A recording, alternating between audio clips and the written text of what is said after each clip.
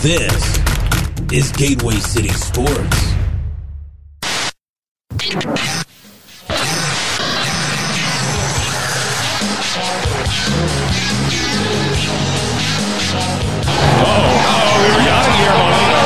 in the face of Brandon Phillips, and now he is turning over.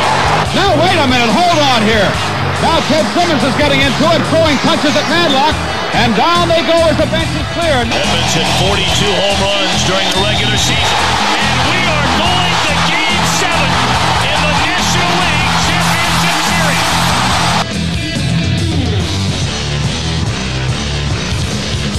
Look out, here we go, and here come both dugouts. Swing of a long one. Good night, everybody. Good night. This is Turning 2 with Matt Knowles.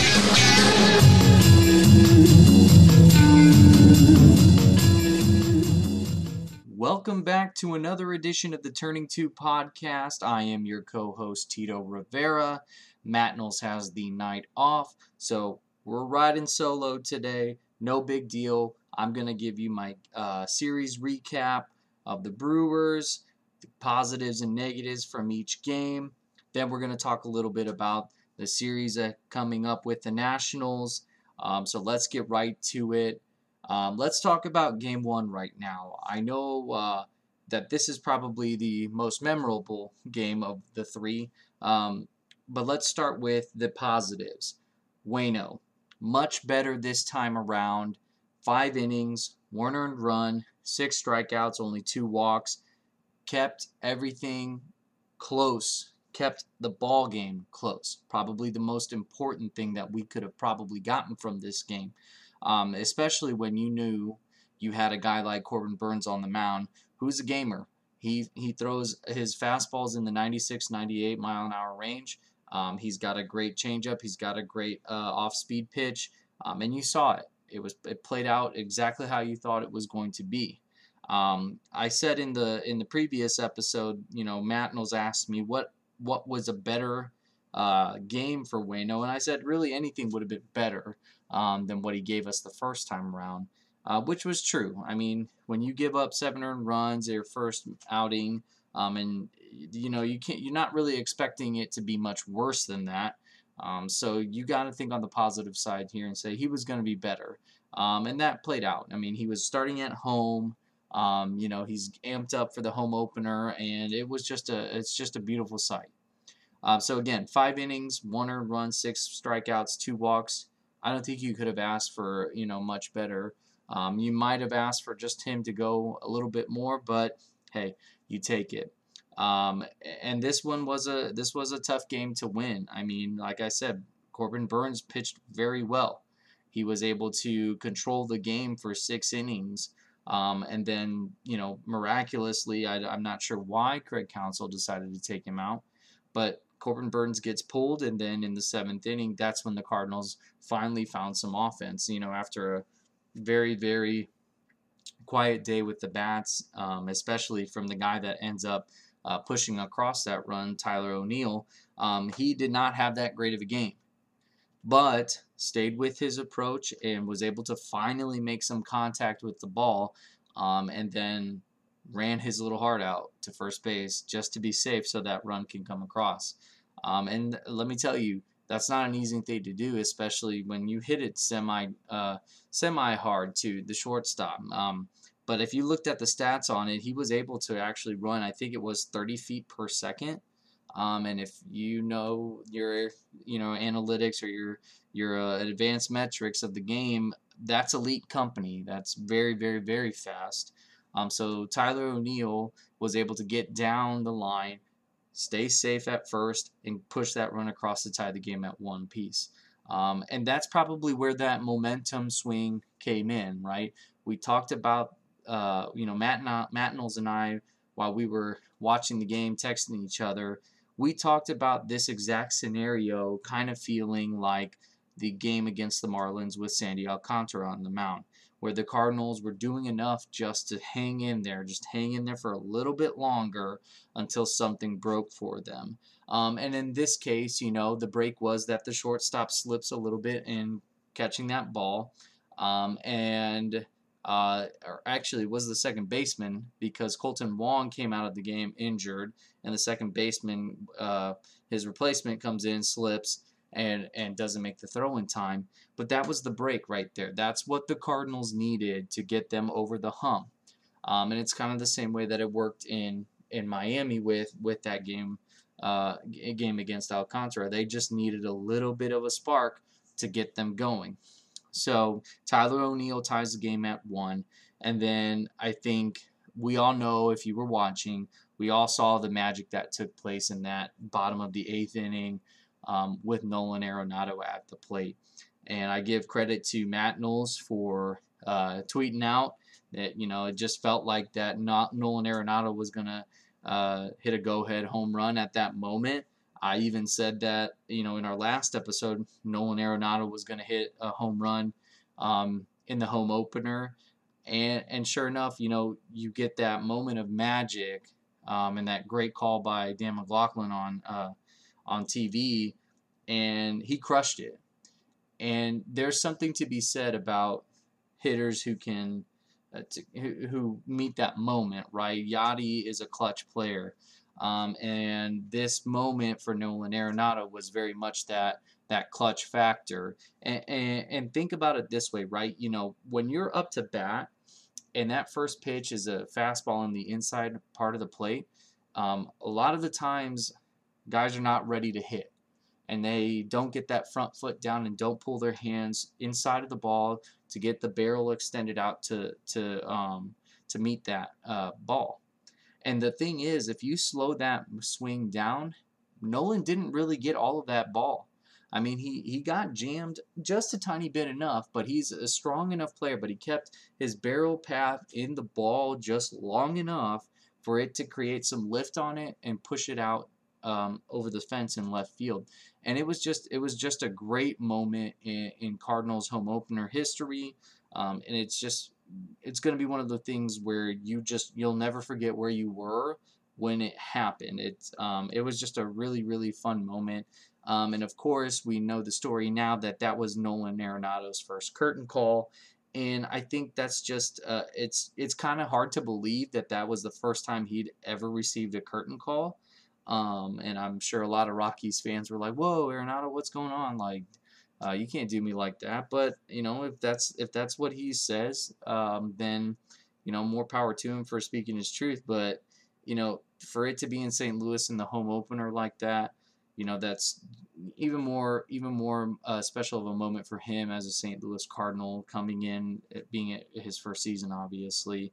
And I think one thing that Matt Knowles and I both picked up on as he was rounding first base after he hit that home run was just the sheer emotion that he showed.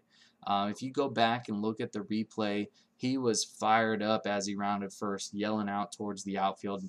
Obviously not into a particular someone like a certain Reds player did, but he was super amped up and was yelling out into the outfield as he's touching home. He's super amped up, jumping around, giving high fives to the guys. And then, that curtain call comes and he stands up and salutes the crowd and then gives us a little bit of a fist pump too. And the big thing here is that guy has to love playing in St. Louis right now. I know, when you're playing professional baseball, you should be happy all the time. You're playing a game, man. That's what you do. But to come from a team like the Rockies, and this is no disrespect to the Rockies, but you're coming from a team that is not as rich in history as the St. Louis Cardinals, doesn't have the track record of the Cardinals. But when you come from that kind of a team to the Cardinals and you get that moment and you show that emotion, I think you can put to bed the talk of, well, maybe he'll opt out. And I didn't think he really wanted to opt out to begin with. I mean, he's given us pretty strong hints, in interviews saying, I'm here to stay. I'm here to play in St. Louis. And, you can take that and say, that was really the first moment where you said, okay, I'm not too worried about him leaving. But that emotion that you saw on Thursday, that was it. That's that's how you should go forward, thinking to yourself, this guy is going to be a St. Louis Cardinal for a very long time. And I don't think he's going to opt out at any time soon unless there was something crazy happened. But I think he's going to be a St. Louis Cardinal for a very long time. And speaking of his transition from the Rockies to the Cardinals, it also came out that I guess at one point Waino was giving a TV interview and Nolan Arenado had sent him a couple of videos of him taking swings or feeling ground balls. I can't remember exactly what it was, but would send a video to Waino or something like that and said, show this to Mo. And so if you don't think that this was in the works for quite a while, I think that can also be put to bed, because I think that has always been the case. The rumors connecting Arenado to the Cardinals have always been there. I think the Cardinals were looking at Arenado a couple of years ago and thinking, how do we get him on this team? And for whatever reason, it just didn't happen until this last offseason. But right now, looking back on Thursday's game, you're certainly excited to see him be on the team. So let's move on to another positive that I took away was the bullpen continued to be lights out. And we'll discuss a little bit more about the bullpen as we get into games 2 and 3. But the bullpen in Game 1 was just absolutely phenomenal. Reyes got a third save. Gallegos was just absolutely filthy. Hicks was great. Reyes was great. There's not a lot to be said there outside of they were just fantastic. And that's what you want to see. I said it on the last episode that the 7th, 8th, and 9th inning, if it's Gallegos and Hicks and Reyes, if you're swapping either two for 8th or 9th, that's to me, that is the best combination, 7, 8, 9 in the bullpen in the game of baseball. They're just that good, and the Cardinals, if they can, need to continue to use them to that advantage, because they'll win a lot of games if they're in the lead with those three on the mound. But as we all know, especially from games 2 and 3, you have to get to that point. So let's talk a little bit about the negatives. I'll say this with a very fine grain of salt. When you're going up against a pitcher like Corbin Burnes, you're more than likely not going to score a lot of runs. So if you were a betting person, you definitely should have taken the under on this one. But Corbin Burnes, his last time out, only gave up 1 run, and didn't give up a hit until that home run to Byron Buxton against Minnesota. And as I said in the last episode, the only reason he lost that game was because Jose Barrios for the Twins was just as good and had a no-hitter right alongside him. So going into this game, you should have expected the Cardinals to have a tough fight ahead, much like the Sandy Alcantara game. That's why there's a little bit of a parallel here that I'm going to draw. Burnes was very good, and when you got a guy that can throw that hard and locate as well as he did, you're going to have to find a way to win. Is how you're going to have to put it, right? You have to find a way to push any kind of run that you can across the board, and that's what they did, eventually. But for the first 6 innings of this game, they were not a very good hitting team, and that's more a compliment to Burnes, I think, than it is to the team, because I think the Cardinals can be a good hitting team, but when you're facing a pitcher that good, it obviously amplifies it a little bit more.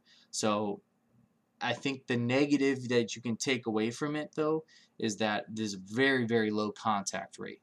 Strikeouts piled up very quickly. I think this game had 12 for the Cardinals, and a lot of them came through Burnes. I think at least 7 or 8 of them came through Burnes. And granted, again, he's a great pitcher, but you have to be able to make contact with the ball.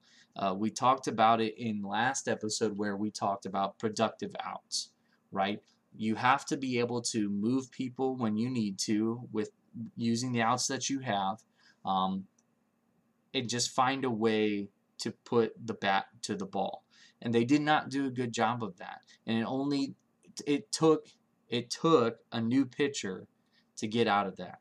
Now let's talk. The thing is if this game was in July, I guarantee you Corbin Burnes is out there for that 7th inning. Maybe goes 8. And maybe you start to pick away at Corbin Burnes just a little bit more because 3 times to the order, statistically they say the batters have a better chance. But I think the fact of the matter is you want to be able to get to these guys as early as you can to push that bullpen, make the series a little bit easier for you as time goes on. But you can't just continuously strike out. And I think, one of the things I said last time was be on the lookout for these strikeouts. They're starting to pile up. It's very worrisome. That low contact rate, very worrisome, especially for some certain guys. And we'll get to that to those guys later on in this episode. But that's just something that you have to be aware of. So again, I'm not going to say that there was, the onus on this is all on the Cardinals hitting, because they did what they had to do. They got the run across, and then Nolan Arenado hits that home run. They win the game. You take the wins. And again, gutsy wins matter, especially in a divisional game this early on in April. You want to play as good a baseball as you can as you get the season going. And I'm going to throw this out there again. This is 8 games, as of now, we are 9 games into the season. But at the time, 6 games in, and you're thinking, man, how are we going to beat these guys if, come July, if we can't get to them now? Don't worry about that. You got to focus on what's going on in the present. And that's what the Cardinals did. So all in all, it's a great gutsy win, and I really appreciated the effort, and I really just that home run by Arenado was something to be admired. And I even texted Matt Knowles the next morning. I said, this may sound very blasphemous in a way, but that Nolan Arenado home run reminded me of the late inning Pujols home runs that he used to do when he was a St. Louis Cardinal. And that's just something very special. And if Arenado continues to have that kind of season and those captivating moments, I mean, you're looking at a very special season, and hopefully the Cardinals can put it all together. So let's go ahead and move on to Game 2, where we start to see the ugly side of the series, especially early on. But I'll start with the positives. This was the first time I think you got to see Yadier Molina move to 5th in the order and start to see some lineup changes. And we speculated that was going to happen soon.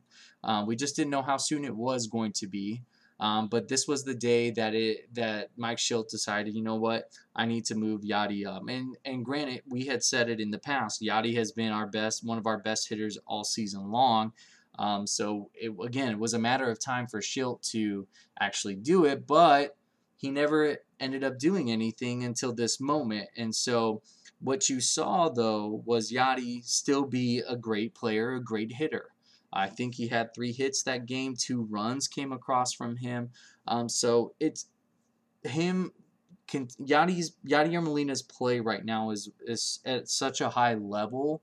And again, we saw it even today in the last game of the series, on that bunt play, that the instincts that he has to play this game are just beyond a lot of players on the Cardinals. And there are not many catchers that could even play at his age as high a level as he does.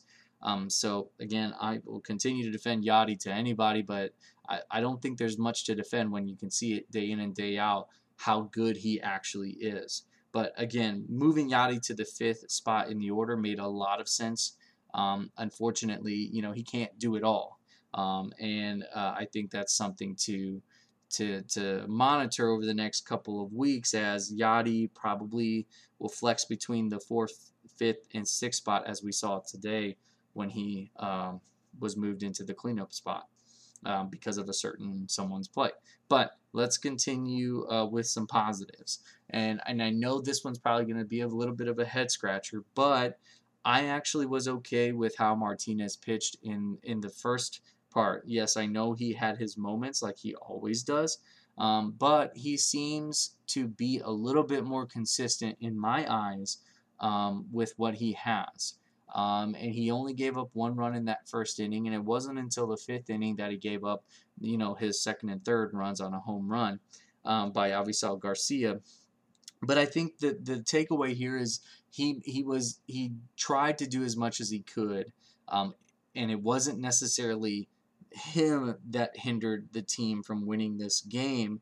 It was more so that the Cardinals just could not find anything. They didn't get their first couple runs until the 6th inning, and then unfortunately, as a new pitcher comes into the game, that's where it kind of fell off the wagon a little bit. You see those 5 earned runs come across, and the game is essentially not necessarily completely out of reach, but you got that feeling. You kind of thought to yourself, this probably isn't going to happen for the team today.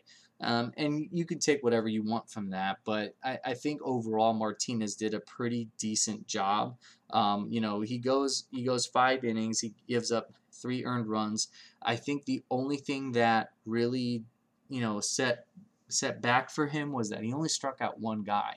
And I know he's not throwing nearly as hard as he used to, but he has the stuff to be a strikeout pitcher.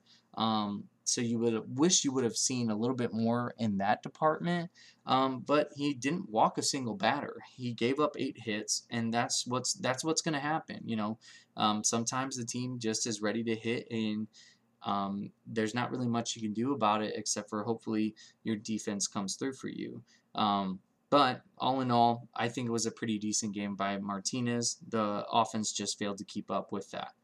And then I'm going to throw this one out there because I think it was actually it's a very telling sign of what's to come for this particular player. I'm going to give a shout out to Austin Dean as a positive. He had that 3-run home run in this game, and he hit it a long way. Don't kid yourself. I mean, Big Mac Land's pretty far up there in the stands, and that's a good distance out. But he comes in for Tyler O'Neill. O'Neill got hurt, and he's got right groin tightness. He's on the 10-day IL. So Austin Dean comes in. He has a 2-for-3 day, 3 RBIs, 2 runs. I mean, that's a pretty good day, especially coming off, a pretty tough series or a tough start to the season where, him and Justin Williams were 0-for-9 with like 6 Ks or something like that. So for him to come in and take left field and do a pretty good job out there, was very, very rewarding in a sense that, hey, maybe he's starting to turn things around. And I think he really, he does moving into Game 3, and we'll get there as soon as we can. But I think that is a sign of something to come for Austin Dean. He's gonna see more playing time with Tyler O'Neill on the IL. So this is his opportunity to take left field from Tyler O'Neill or take right field from whomever is in right field. Because don't forget, you have Harrison Bader probably coming back soon, and once Tyler O'Neill is healthy, will he reclaim his left field spot, and will it become a carousel with whomever Mike Shildt is feeling on that day? You never know. But if I'm Austin Dean right now, I'm taking my chances. I'm going to make the best of it because you don't know when the next prolonged playing time you're going to have. So this is a moment for Austin Dean to really push for some playing time.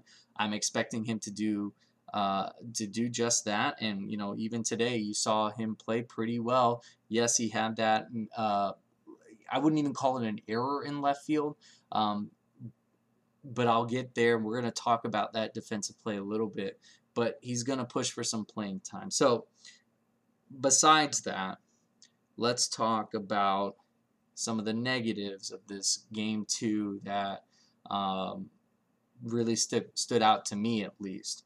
I kind of alluded to it earlier, but giving up runs with no counterpunch on offense can really, really suck the momentum from a team. I mean, again, the Cardinals didn't score until the 6th inning, and then you gave up 5 runs, and then you have an Austin Dean home run. Yes, it was 3-run home run, and it cut the lead a little bit.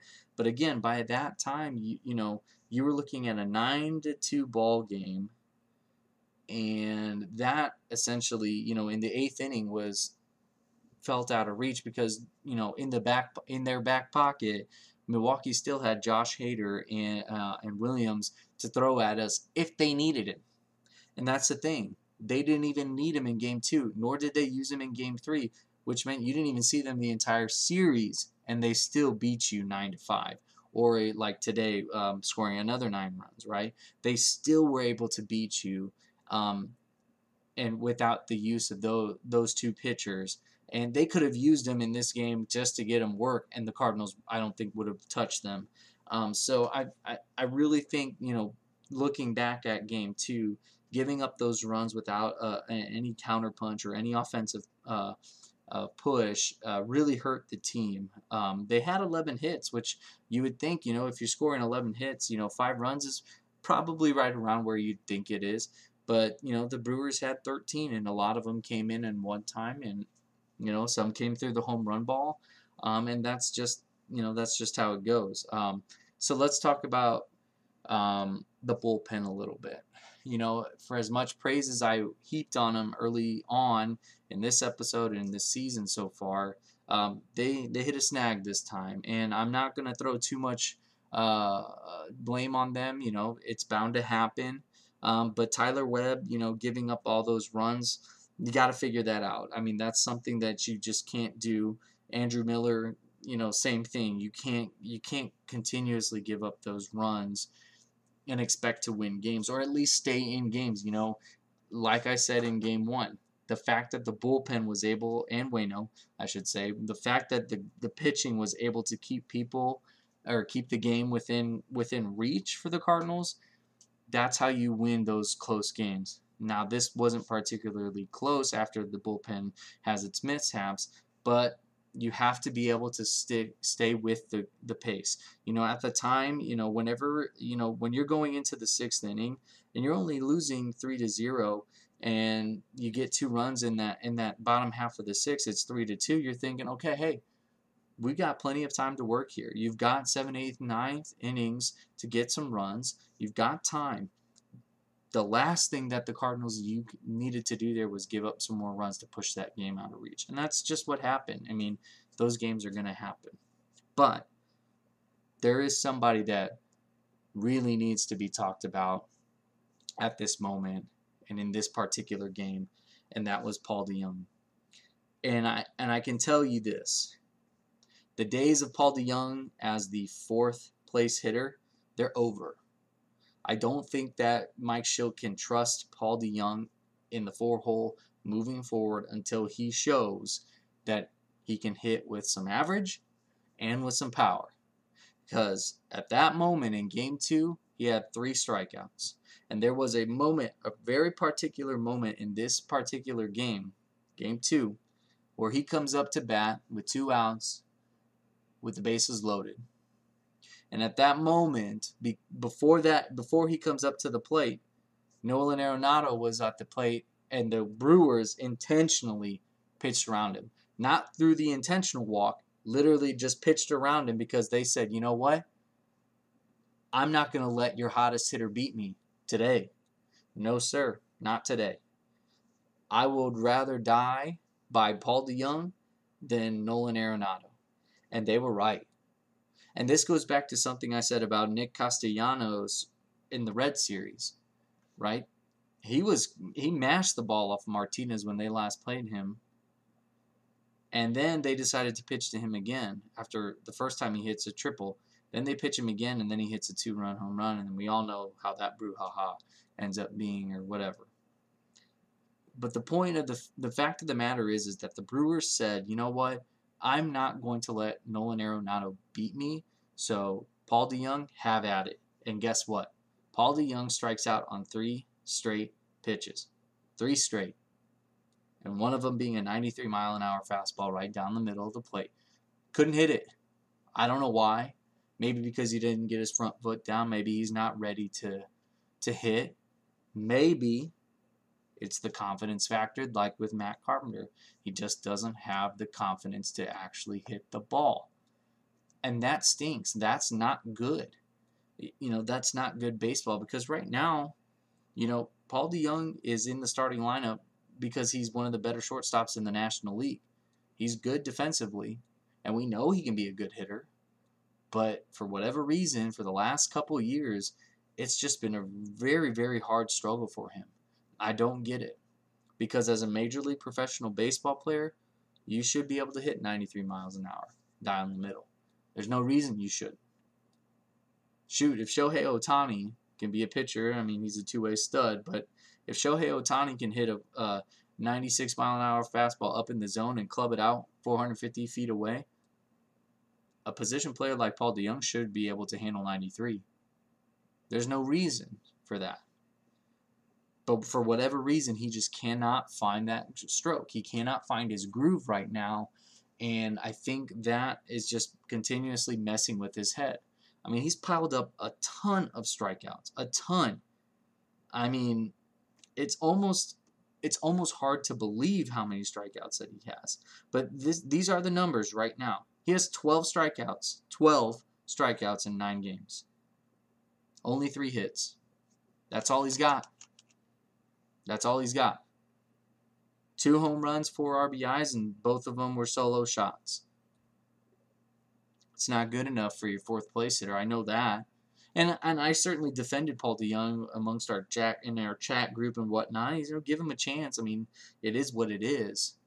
But at this point, you cannot continue to put Paul DeJong in pressure situations in as the 4th place hitter. He's just not that. He's just not that.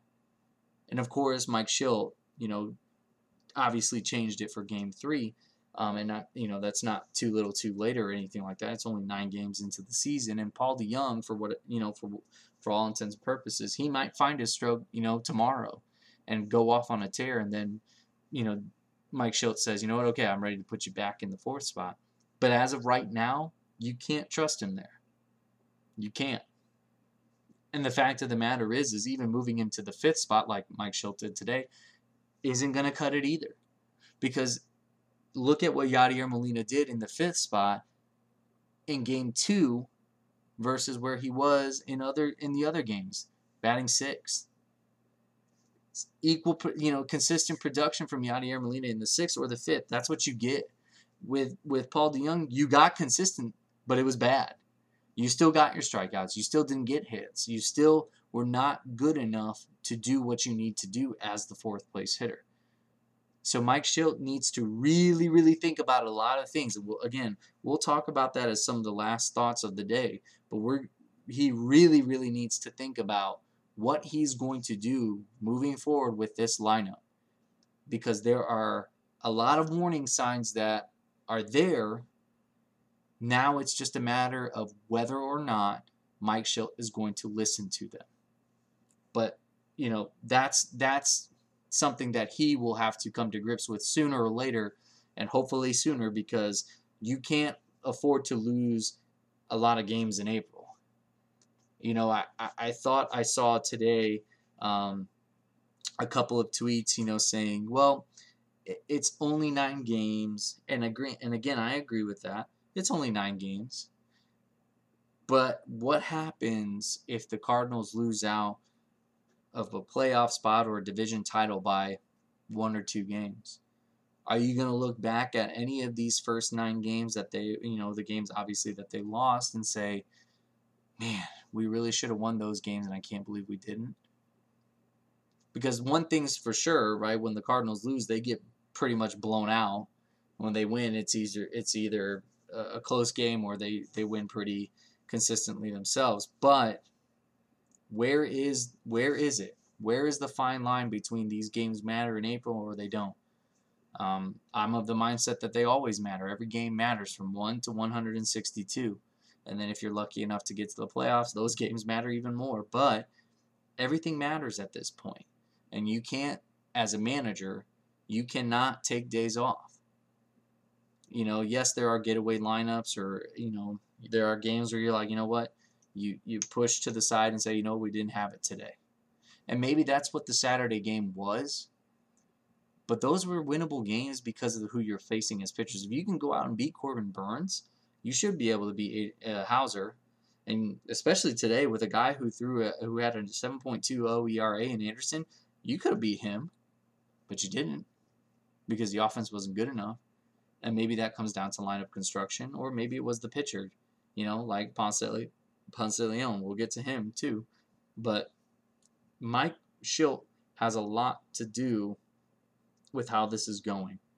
And that actually played out in Game 3. So let's go ahead and get to that one. There's not a lot of positives coming from Game 3, but I can think of 2 off the top of my head. One is that Nolan Arenado extends his hit streak to 9 games, which has never been done by a St. Louis Cardinal in his first season with the team. That's never been done. And Nolan Arenado right now is our most consistent hitter. He's our best player right now by far. And, again, as we said last episode, and I probably have said it at some point today, watching him play baseball is extra fun. And I really hope that people appreciate what he has brought to the table as a St. Louis Cardinal. And I know I saw a couple of tweets today about how, Nolan Arenado leaves the Rockies but comes to St. Louis to lose, because of Ponce de Leon or the team's inability to field a great rotation, yada, yada, yada. And I'm just like, you know what? I think Nolan Arenado likes being in St. Louis because we're winners. And I'm not going to listen to that noise. So Nolan Arenado, 9-game hit streak. Let's see if he can extend it to 10 tomorrow against the Nationals, and hopefully even further on than that. That would be a very cool thing, to see him continue that pace. The other positive, and I think there's only one true positive of this game, is Oviedo's emergency start per se, or emergency relief, I guess, in the technical sense. Oviedo was called up today, and I'm not sure he thought to himself, you know what, I'm going to find myself in this game sooner than later. There was a good chance of how it was going to go down, but we weren't really ready for him being into the game as soon as he was.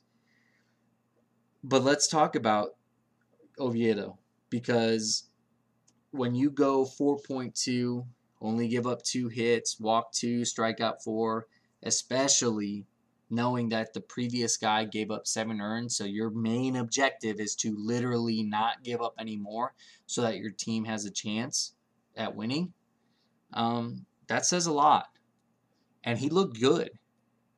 He looked great, in fact. I mean, there wasn't really much to complain about his performance. He threw 65 pitches, 42 of them were strikes. Like I said, he only walked 2 batters. You'd take that any day, compared to Ponce de Leon, who walked 4, didn't strike out anybody. Oviedo only gave up 2 hits to Ponce de Leon's 6. And obviously 0 runs to 7. That's good. You'll take that any day. Because if Oviedo actually would have started and they stretch out his arm a little bit, I guarantee you, he only had 65 through 4.2 innings, which means he probably could have got through at least 5 innings with 70 pitches. And you'll take that, especially the way that the Cardinals' starting pitching has gone. You'll definitely take 5 innings on 70 pitches. But he probably could have gone 6 had he been the actual starter. So I think when you look at the overall objective of Oviedo to keep the game within reach, even though it was still 7 earned by Ponce de Leon in the first inning, first 2 really, he did his job. And I would be shocked, absolutely shocked, if Oviedo doesn't get a chance in this rotation. I would be shocked if he didn't. There's no reason for him not to get an opportunity to start. And the only thing that deters him is if KK, when he comes back, which will probably be some point this week, when he comes back,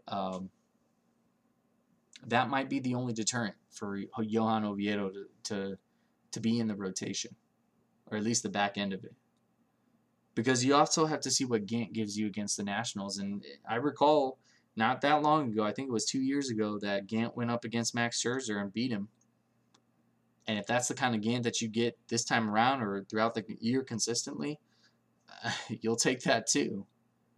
So Johan Oviedo pitched well enough to be a starter. That's for dang sure. And if he's not starting over, Ponce de Leon, the next time that spot in the rotation comes up, there are going to be a lot of people asking questions. And I think Mo should be one of those people asking questions, like, what gives? What happened? But I think that's just something that, Mike Shildt also has to answer to, which we'll get to that here in a second, Mike Shildt in this game, because I think this was probably one of his worst managing games in a quite some time. So, Ponce de Leon, negative. I don't think there's much really to say outside of 7 earned runs in 1.1 innings is not good. Some say bad. Some say it would be bad, but it's not good. And I think what I'm going to draw a conclusion to with this, because I don't want to spend too much time on this versus the other stuff that I'd rather talk about, and that is both Matt Knowles and I in our last episode talked about Ponce de Leon and his approach to pitching last week or last series against the Marlins. And the use of the fastball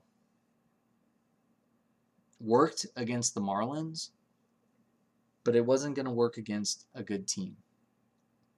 Matt Knowles said it, and even I said it. When you are throwing that many fastballs, you might get away with it against a bad team, but you will not get away with it against a good hitting team. And as I said in last week's episode, right? Milwaukee was one of the worst hitting teams coming into the series against the Cardinals. It didn't look like it this time. And obviously that, time was going to help them eventually. But that was against pitchers who were throwing fastballs, changeups, curves, off speed, whatever kind of off speed they had. Not just against a pitcher who primarily throws a fastball.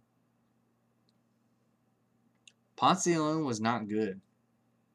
And he was missing his spots. His fastball was flat. That's easy to hit. Heck, Lorenzo Cain, I think, was on the first pitch, almost took him out. On a fastball, 93 miles an hour, right down the pipe.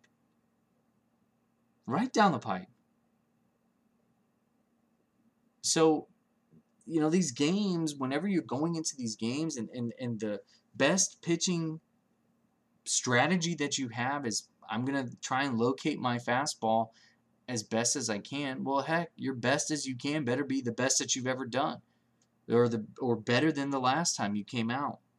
Because look, you walked 4 people, including the pitcher at one point, to push another run across. The pitcher, the guy probably doesn't swing that hard anyway. He's not trying to swing that hard. He wants to keep his stamina up. But he didn't have to do anything for them to give up a run. You walk the pitcher. That's the tail. That should have been the last thing. That should have been the last pitch that Ponce de Leon threw. But that wasn't the case. But Ponce de Leon, man, to go from having a pretty good outing, and we even said that was one of the brighter spots in the Marlins series, but to go from that kind of an outing to almost a complete 180, that's tough. And let me tell you, it's not going to get any easier, because the Nationals are a better team, or at least as good of a team as the Brewers are. Not that he would face them, but at some point he might. And the Reds, if they're going to continue to play at a high level, they're going to be just as good. Brewers, obviously. Dodgers, what about them? You don't think the Dodgers can hit 93? I guarantee it. So when you go into these games and you see Ponce de Leon struggle for 7 earned, 4 walks by just throwing fastballs, essentially, that's tough. And let me put it to you this way, right? Because there was at one point, I'm pretty sure he threw a slider and got somebody to foul or pop up to center or pop up in the outskirts of the infield. And I had to ask myself, was that an actual slider? Because it looked pretty good and had some good action to it, and he got somebody out. And I'm thinking to myself, where the heck was that earlier? Or at any point last time around when he pitched? Where was it? If you don't have a feel for off-speed pitches in the majors, you're not going to have a lot of success as a big league starter. That's for sure. Maybe as a reliever, but you're not going to have a lot of success without your off-speed. And I'm not even talking changeup at this point. I'm talking about a slider or a curveball. If you don't have that, I don't know what to tell you.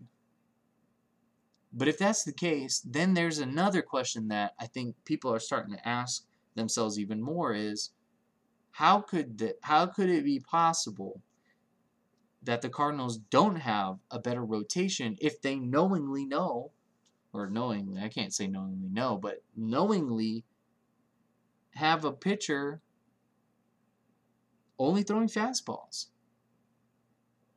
Doesn't make a lot of sense to me, but again, I don't make the team. I don't pay the guys to play. But something's got to give here. And that's going to lead me into Mike Shildt.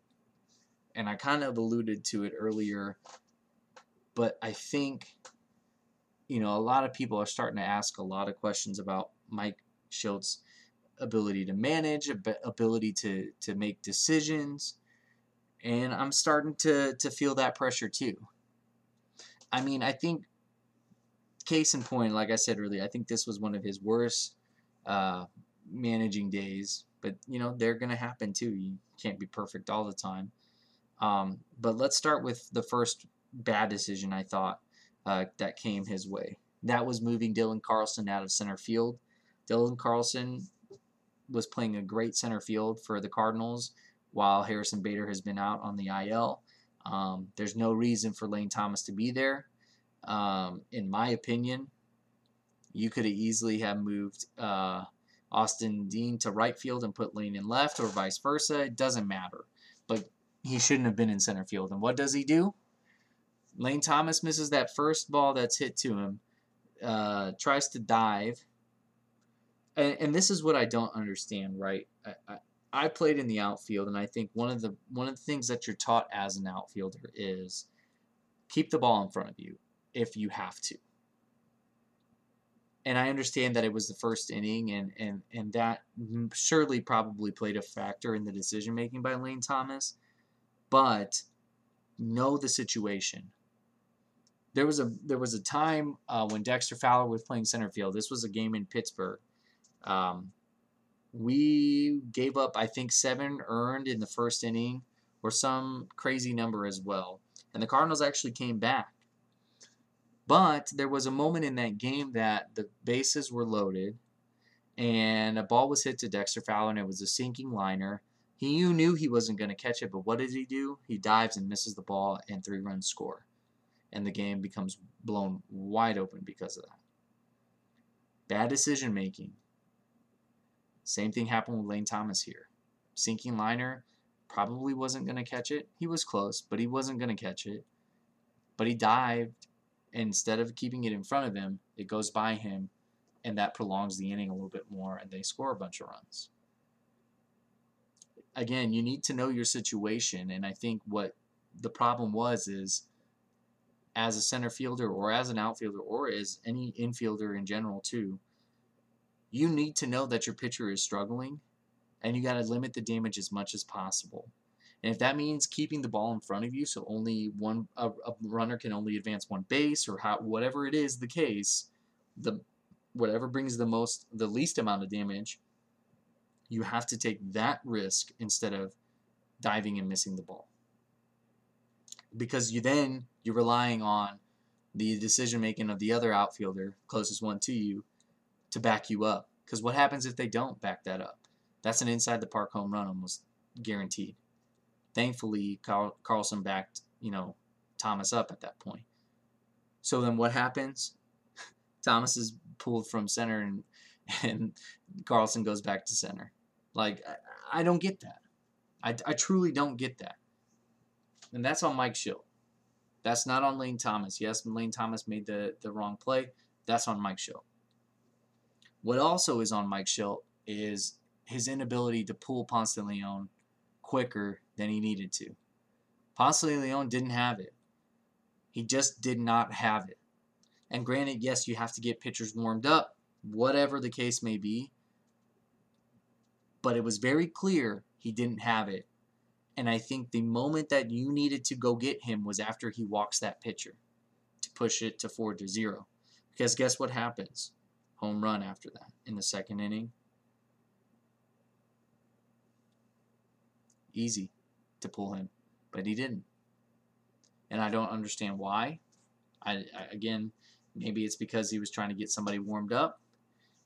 But he was struggling the entire time. And, when you go down 4-0 in the first inning, that's not end-all, be-all. But when you don't score in that subsequent half inning, and then you give up 3 more and only score 1 run,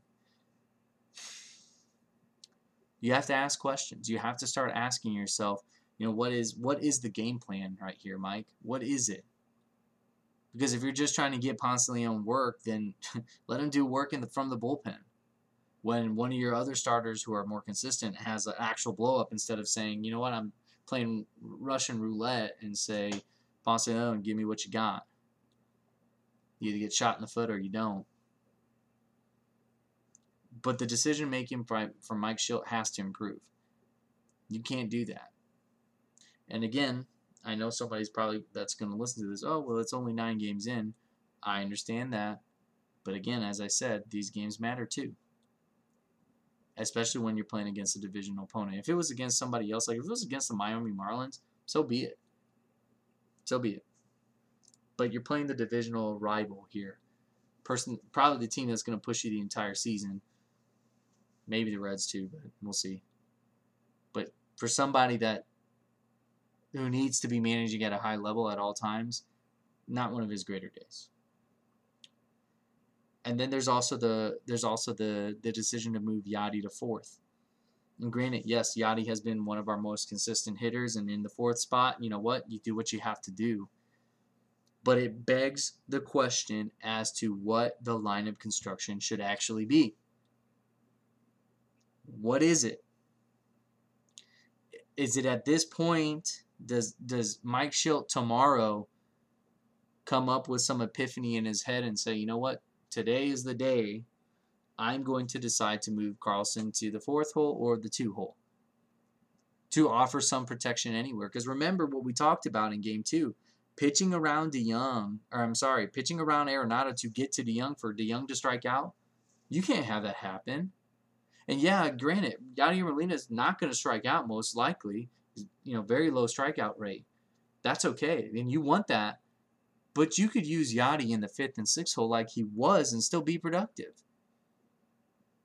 Carlson was productive in the 4 hole. Why not try and just put him back there? Say, you know what? I'm tired of this experiment with DeYoung in the 4 hole. I'm moving on. Or put him in the 2 hole where he probably should be hitting anyway, because he profiles more of a 2 than he does a 4.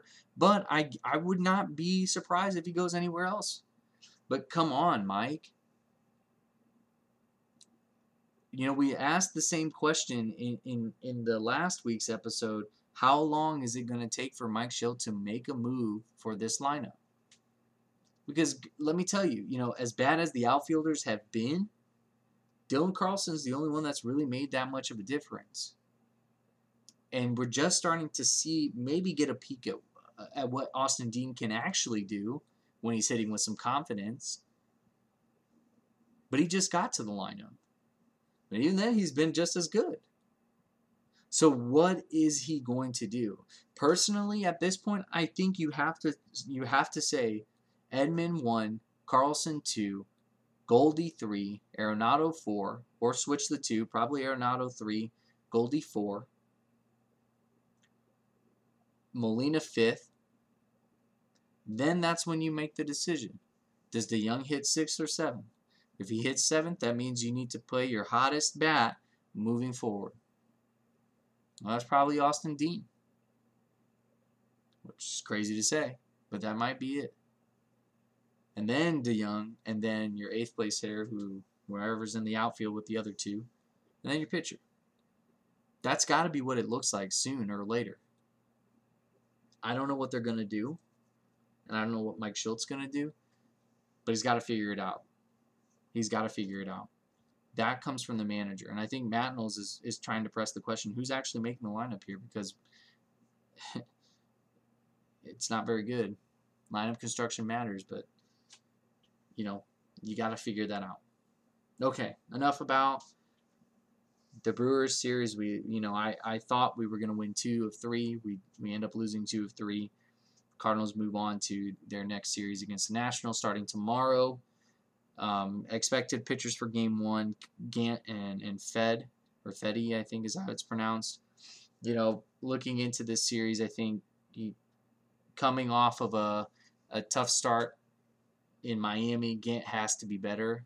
And I think if you got to take it from this perspective too, Nationals are going to be hungry for a win here. They're 1-5, I believe, as of today. They're still a little depleted with their COVID issues, but they're going to be hungry for a win. They're going to be ready to play tomorrow, and the Cardinals need to come prepared for that. And Gant needs to come prepared to pitch. We know he can, but he's got to come prepared. Then Game 2, you've got Strasburg and Flaherty. That's a heck of a matchup, especially early on in April. You'll take that. I mean, today the Nationals had and Dodgers played, and it was Kershaw versus Scherzer.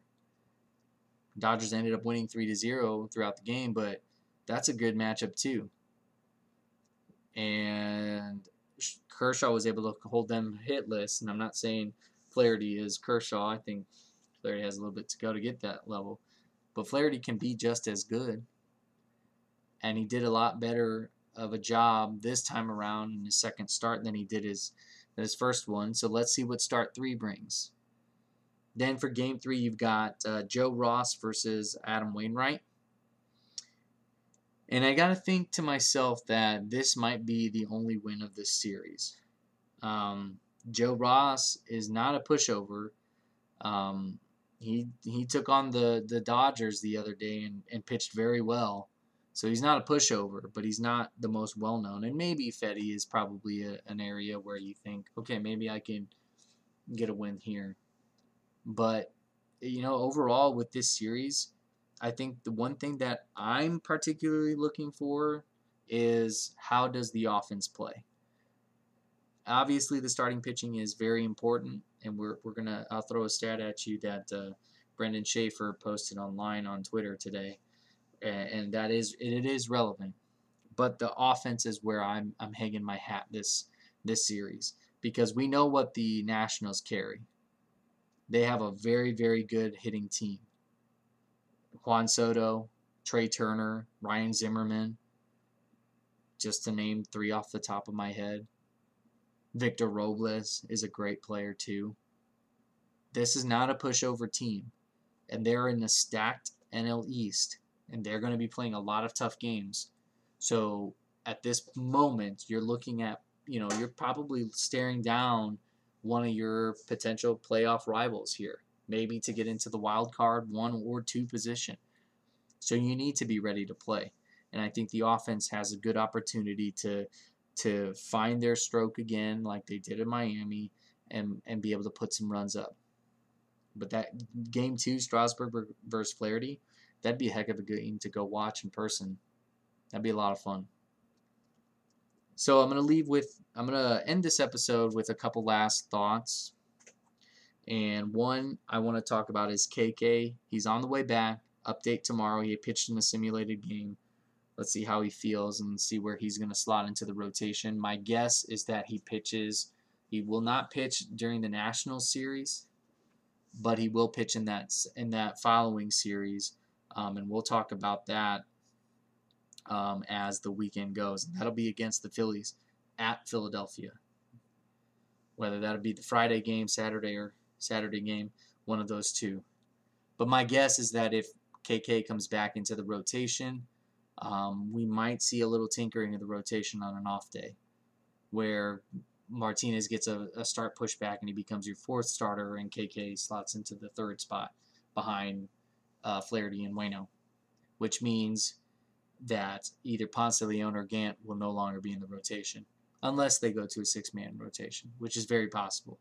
But as I said, at this point, Ponce de Leon is not giving you much, and if Gant doesn't give you much tomorrow, you really should look at Johan Oviedo.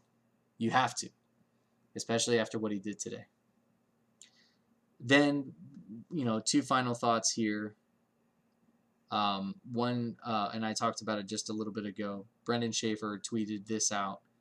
The Cardinals' starting pitchers have thrown 38.1 innings so far, and your bullpen has thrown 40.2. That's not very good. And that's not a model that you can sustain the entire 162-game season. It's just not. You're not going to win that many games. So whatever the pitching has to do to figure it out, they got to do it soon. Because you can't burn your relievers out like this. By June, they'll be burnt out. And it's a lot of season left. So they need to figure this out sooner than later. And so I fully expect, Mike Schilt and Mike Maddox to put a bug in some of these pitchers' ears and say, you know what, you either put up or shut up. Because they can't continue this pace. It's just not going to happen. And then last but not least, as always, I'm going to leave you with the shout out to Emo's Pizza because they are the square beyond compared. And how about them Blues? They're picking it up at the right time. I'm not going to say shades of 2019, but when you catch a team that's hot, that's the last team you want to face. And right now, that's the kind of level that they're playing at right now. So it's nice to see the Blues pick it up. It'll be nice to see if the Cardinals can match that tone and start off this next series with the Nationals on a good note. Again, tomorrow, first pitch should be right around 6:45, 7-ish. I believe it's scheduled for a 6:45 start. This is an opportunity to face a good team in the Nationals. Let's see if they can hang on and at least win 2 of 3 here. So that's going to do it for this episode. Thanks for joining us. Matt Knowles will be back next time. Again, thank you and go Cards.